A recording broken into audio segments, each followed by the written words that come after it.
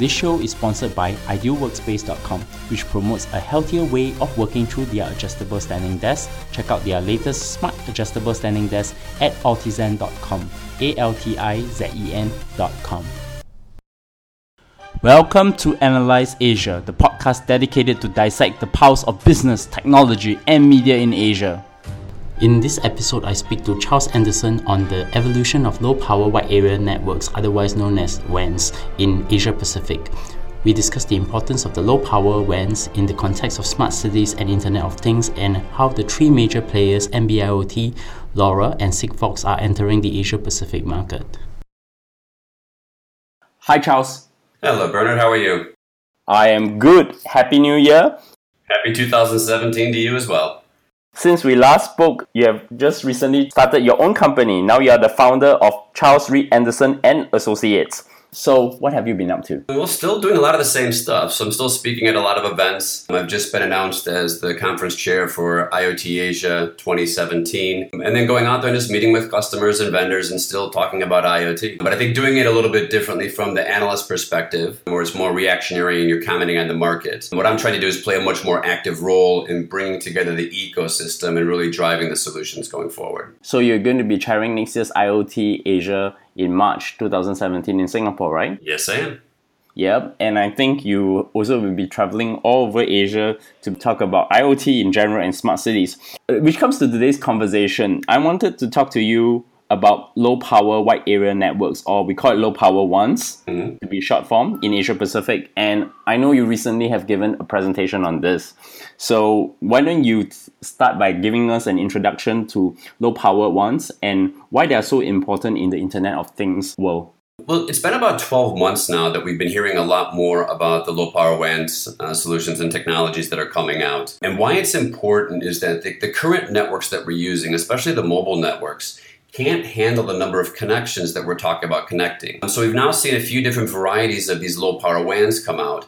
And the idea is that they send small amounts of data. So this isn't for doing things like high-def video. It's for doing tagging items that you want to track through the supply chain. Or in agriculture, it could be about tracking the farm animals. Or in energy, it could be using it for smart meters.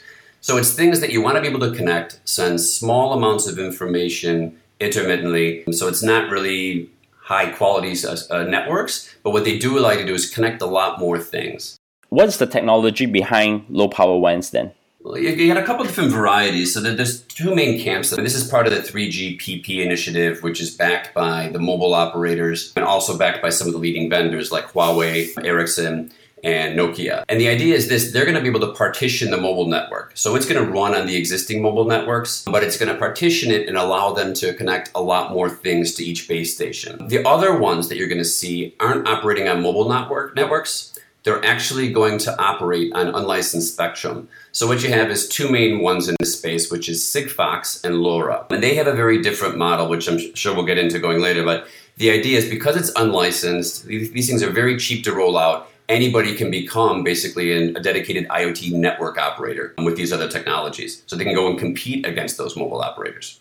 So how are low-power WANs deployed and their significance in a smart city setting then? Well, I think the people who want low-power WANs to be committed more or delivered more than anybody else are going to be the governments. And I know in Singapore, they're very keen on it, and in Taipei especially, they've been trying to encourage people to deploy these. And the idea is that if you want to create a smart city, it's not just about having a few different solutions. It's about creating a platform that can have hundreds and thousands of different solutions running on it. But to do that, you need these networks that allow you to start connecting up smaller things, whether it's your pets, it could be connecting up a parcel as it gets transferred around town, things similar to the Amazon Dash, those buttons that allow you to just press a button and it triggers an action. So the governments are really behind it because they need this to start driving smart cities, which is good because you always want that market demand to incentivize the vendors to roll out faster.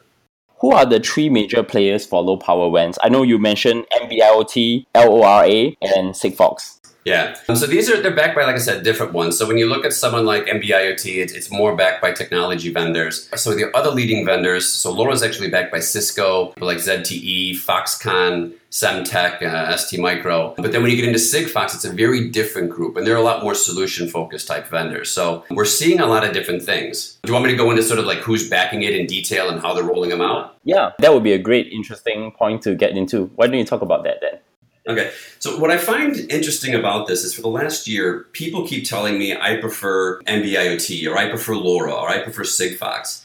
And what I realized was everybody who said this wasn't actually a customer of it. It was one of the technology vendors. So I started looking into who's actually backing the different technologies to see how the market's going to evolve.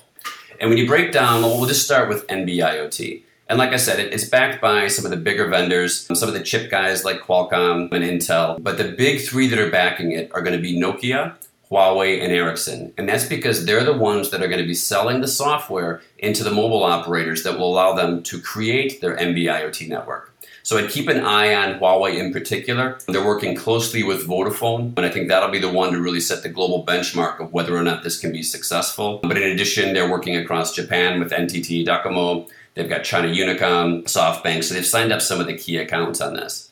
Another interesting one is to look at Nokia, because Nokia is doing very well in the region as well. But what I like about their partnerships with the operators, they've basically locked up all of Korea. So they're doing deals with SK Telecom, LG U+, and KT. So that's one of the markets that's more advanced, and you would expect to actually take off sooner. On the other side of it, you've got Ericsson as well, and they're doing some things with Singtel, Telstra, KDDI, and China Mobile. But what's interesting is everybody's lining up these things, but NB-IoT isn't actually ready to go yet. We're just now starting to see a couple proof of concepts and trials. We're only going to see the initial deployments of this in 2017, and I don't envision wide-scale deployments until 2018, 2019. So while everyone's pushing it, it's very early days. You'll see the vendors that are talking about it are just talking about the connectivity issue and not really focusing on the solutions as much. So I think it's very early days for this one. Now, what's different is if you start looking at something like LoRa, like I mentioned, it's backed by a different set of vendors, and the operators they're going after are different as well. So the first big LoRa deployments came earlier this year, and it was through KPN in the Netherlands doing the first nationwide deployment, and then SK Telecom followed up a few days later doing all of Korea, and I think they launched with 97% population coverage. Now, what's nice about this is we're seeing it go into more the mobile type operators. So people like SoftBank are interested in this, SK Telecom, even though they might be doing NB-IoT in the future, they're looking at this as something they can deploy today. So initially it was more hardware vendors, but now what's happened is they've built a lot of partnerships around that solution side. So it could be people like Tech Mahindra are partnering on LoRa, IBM, Actility, EDF. But it changed that model because people are seeing this as ready to go and they want to deploy the solutions now. But I think the one thing I really like about this is while it's interesting for some mobile operators as a stopgap solution before you get to NB-IoT, it actually gives the fixed operators an opportunity to come and compete in this space. So what we've seen from Telecom Malaysia, Tata Communications in India, Telecom Indonesia, and NTT West in Japan is fixed operators moving into the space of IoT now because they realize it's very inexpensive to create one of these networks, and now you can offer a dedicated IoT network. And the final one on this is going to be Sigfox, and they've got a lot of different types of backers, and it's interesting because initially in their early funding rounds, they were getting backed by the likes of Intel and the mobile operators, so Telefonica, NTT Docomo, and SK Telecom. More recently, they've been building on some very interesting partnerships on this, and it's more about people who are driving solutions today. It's Accenture, it's Bosch, and they get the platform providers like Amazon Web Services and Microsoft Azure. And Engie, the energy company from France, is actively involved as well. But on that backer side, they just went through a funding round in November, and they received 150 million euros in funding. And what's interesting is Intel's still there. They've basically been in every round. But some of the new entrants into this funding round were Salesforce as well as Total, the other French big energy company. So I'm sure they're looking at it from the upstream and downstream potential. What solutions can we do? Now, their model is very different because mobile operators tend not to launch Sigfox. What you end up getting are these Sigfox mobile or network operators. So they end up creating a company that's going to actually take it to market. And this can vary by country. So what we've seen in Australia and New Zealand is they created a company called Thinxtra. And they've just got the license to operate in Hong Kong as well. In Singapore, they launched Unibiz, which is also backed by Sigfox and NG. And then they rolled out in Taiwan too. And they most recently announced a partnership in Japan. And this is an interesting one. It's not a new company. They're going to be working with Kyocera. So it's an existing systems integrator solutions provider that's going to start creating this. So their operator models are very differently. They're much more focused on delivering complex solutions instead of just the network. And I think the other key differentiator in Sigfox is because it's already in 28 countries and it's going to be up to about 60 by 2018, that gives you a global network. You can basically roam on any different Sigfox network. So I'm sure there's going to be a lot of hiccups in this and how much it costs and how it works. But basically, they're creating a global dedicated IoT network. So there's some conundrum that's within the low power networks among these three players. What are they? I think the big problem is if you're sitting there and you're the guy who's making the decision about which one we should go with, if you're an operator, whether it's mobile or a fixed operator, everyone's telling you that, we should be going one or the other, but it's hard to really look at this independently. And I think what people are trying to figure out is what solutions are actually going to be running on this. And I think what it creates is a lot of challenges for those people making those decisions. And what we have to remember is, people say that, like the people who say NB-IoT and those backers say that the other two networks, LoRa and Sigfox, aren't secure. Well, the security on a network is only one tiny component of the entire security offering you need for an IoT solution. And then also that's just sort of their way of, trying to beat them down so that NB-IoT rises to the forefront. But it's a real challenge for people to understand which one they should go with and where they should invest. Because no matter what, if you're a mobile operator, you've already spent a lot of money on your networks and you're not seeing a big return, and most of them aren't making that much money off M2M or IoT solutions today. So are you willing to go out there and spend this extra money, whether on NB-IoT or LoRa or creating your own Sigfox network with a very unsure revenue stream? And what it breaks down to really is there's a critical question for each of these. And I could spend all day going through all the different questions you would have about it. But if you wanted to ask me if these are going to be successful, give me one question for each. So for narrowband IoT, I love the concept of it because it'll get us the types of mobile networks and they can guarantee quality of service on their network, whereas LoRa and Sigfox cannot. But the question is, can mobile operators sell solutions? And this has been a challenge through enterprise mobility, where they've only been able to do the more commodity, hosted MDM type solutions or basic security stuff. But they haven't moved into really mobilizing business processes or business applications.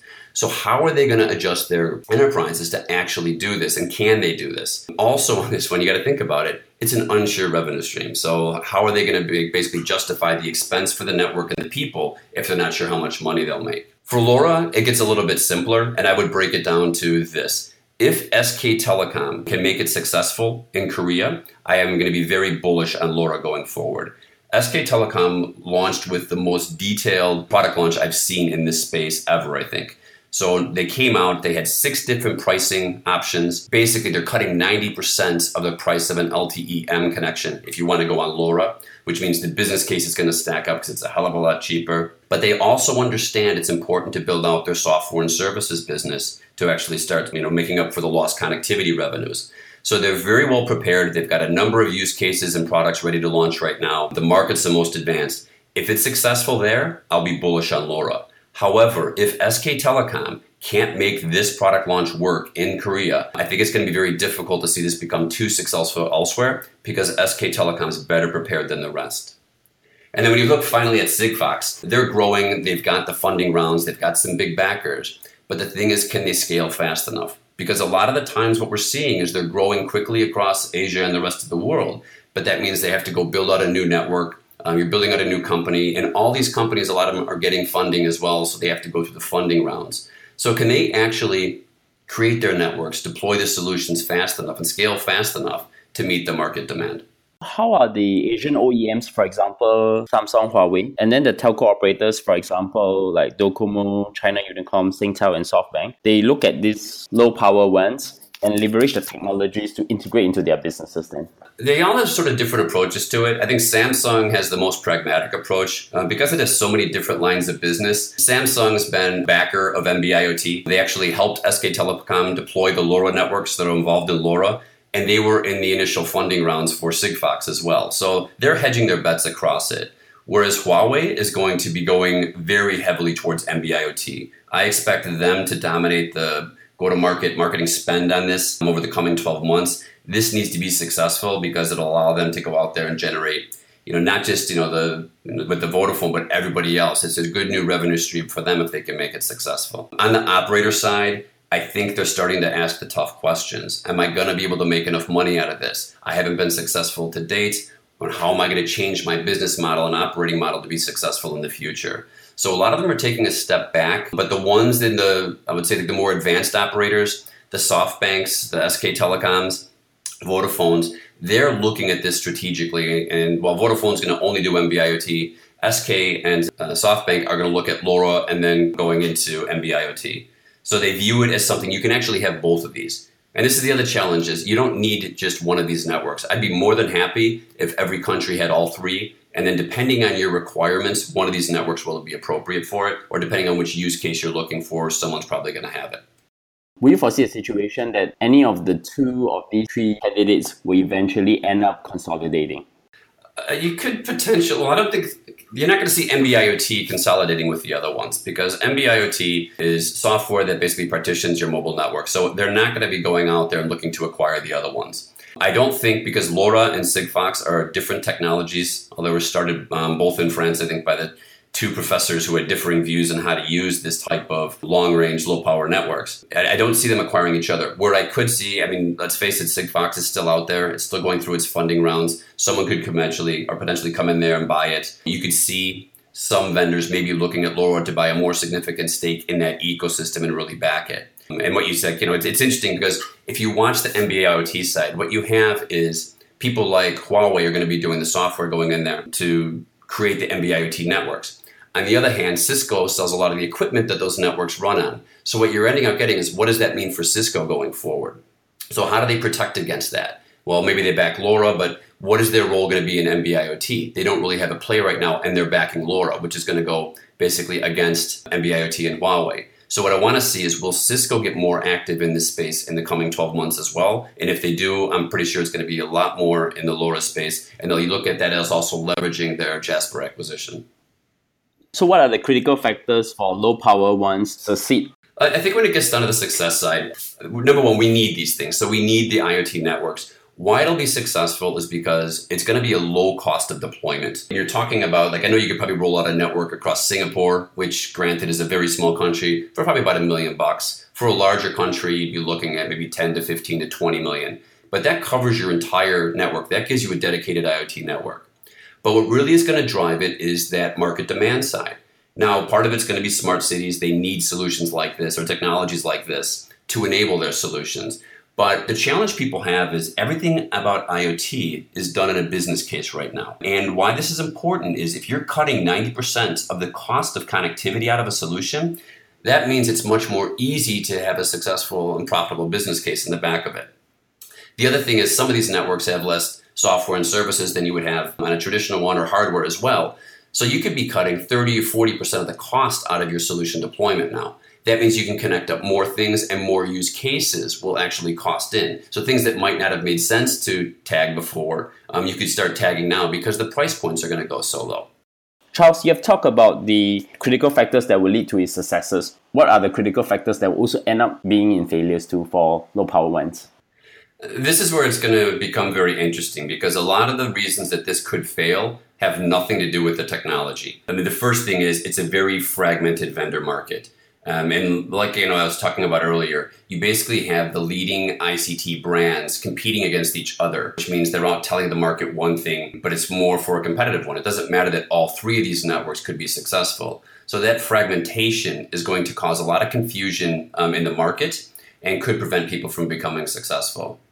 The other thing is around the use cases. So say if I'm an existing mobile operator and I want to launch this, I don't need 10 or 100 use cases. I need thousands of them. So who is going to develop them? Is there going to be an aggregator that pulls in the best of breed around the world and starts selling off these solutions or gives you access to them? But it's hard because right now what you hear is very limited number of use cases being discussed. So I'm waiting to see how this will really evolve. Another thing we have to look at is just the skills shortage. And this is true very much so in Asia because it's not just about the technology skills. We can deploy the networks. We need skills for people who can look at a business process or an industry or a city and identify opportunities where they can leverage these technologies. So you need basically a non-technical audience to ensure the future success of IoT and low power WANs in particular. So you need to bring them together. And the final one on this, and this is probably the scariest part that a lot of people, especially the vendors, don't want to talk about, is it's actually a race for zero. And what I mean by this is in the connectivity side, if you go somewhere like SKT, they're already doing connections for 31 cents a month. And that's got a standard price rate. Now, if you do that on a large scale deployment, they're going to give it to you, I'm sure, for lower than that or free. And this is going to be the downward pressure on connectivity, which means you're not going to be getting revenues. And I could easily see in a couple of years that for low power WANs, it's going to just be free for the connectivity. And all the money comes from hardware, software, and services. Now, if you're an operator, do you have a business model that will allow you to generate enough software and services revenues to make this worthwhile? And this is going to be the challenge. That when you look at the vendors right now, when they're talking to the operators, they tell them you could make X to Y per connection per month. So it's a new revenue stream. In reality, I think those revenue streams are going to go away because of the downward pressure from the market. So where do you see the low power ones go in 2017 and then going into the following year this then? Well, I think what you'll see in this year, Sigfox already has been growing rapidly across Asia. I'd be very surprised if they don't do at least another 6 or 7 country deals in the coming 12 months in Asia alone. That's going to give them pretty blanket coverage. Will these different Sigfox network operators be able to actually work together well and start driving the market forward? LoRa, I anticipate some of these bigger deployments from the fixed operators will get quite exciting. You'll start seeing those being deployed a lot for smart city solutions as well. NB-IoT is the one that's going to be interesting. Will the operators be willing to cough up the money now to upgrade their networks to support this, or are they going to wait around? I mean, a lot of people say, well, I don't need NB-IoT right away because I can wait for 5G. Well, 5G, if you're looking at commercial deployments, realistically, you're looking at 2021 or 2022. So you can't wait for it. It's got to be done sooner. So I'm kind of bullish on the ones that work today, also because a lot of their backers aren't just talking about technology. They have solution providers that are backing these technologies. So Charles, it's always good to get you here to talk about all things IoT and enterprise mobility. You're still the person I will talk to. So help my audience. How do they find you? I can be reached on Twitter at CRA Singapore. I can be found on LinkedIn as well under Charles Reed Anderson and at my website of charlesreedanderson.com. You can find me at bleoncw or at bernardleong.com. Subscribe to us at Analyze Asia, ANALYSE Asia. You can find us on iTunes, Stitcher, SoundCloud, Acast, and TuneIn, and of course Google Play in the US market. And of course, drop me feedback. I'm always looking forward to hear from all my readers for suggestions as well. Once again, Charles, Happy New Year and thanks for coming on the show. Always a pleasure. Happy New Year to you as well.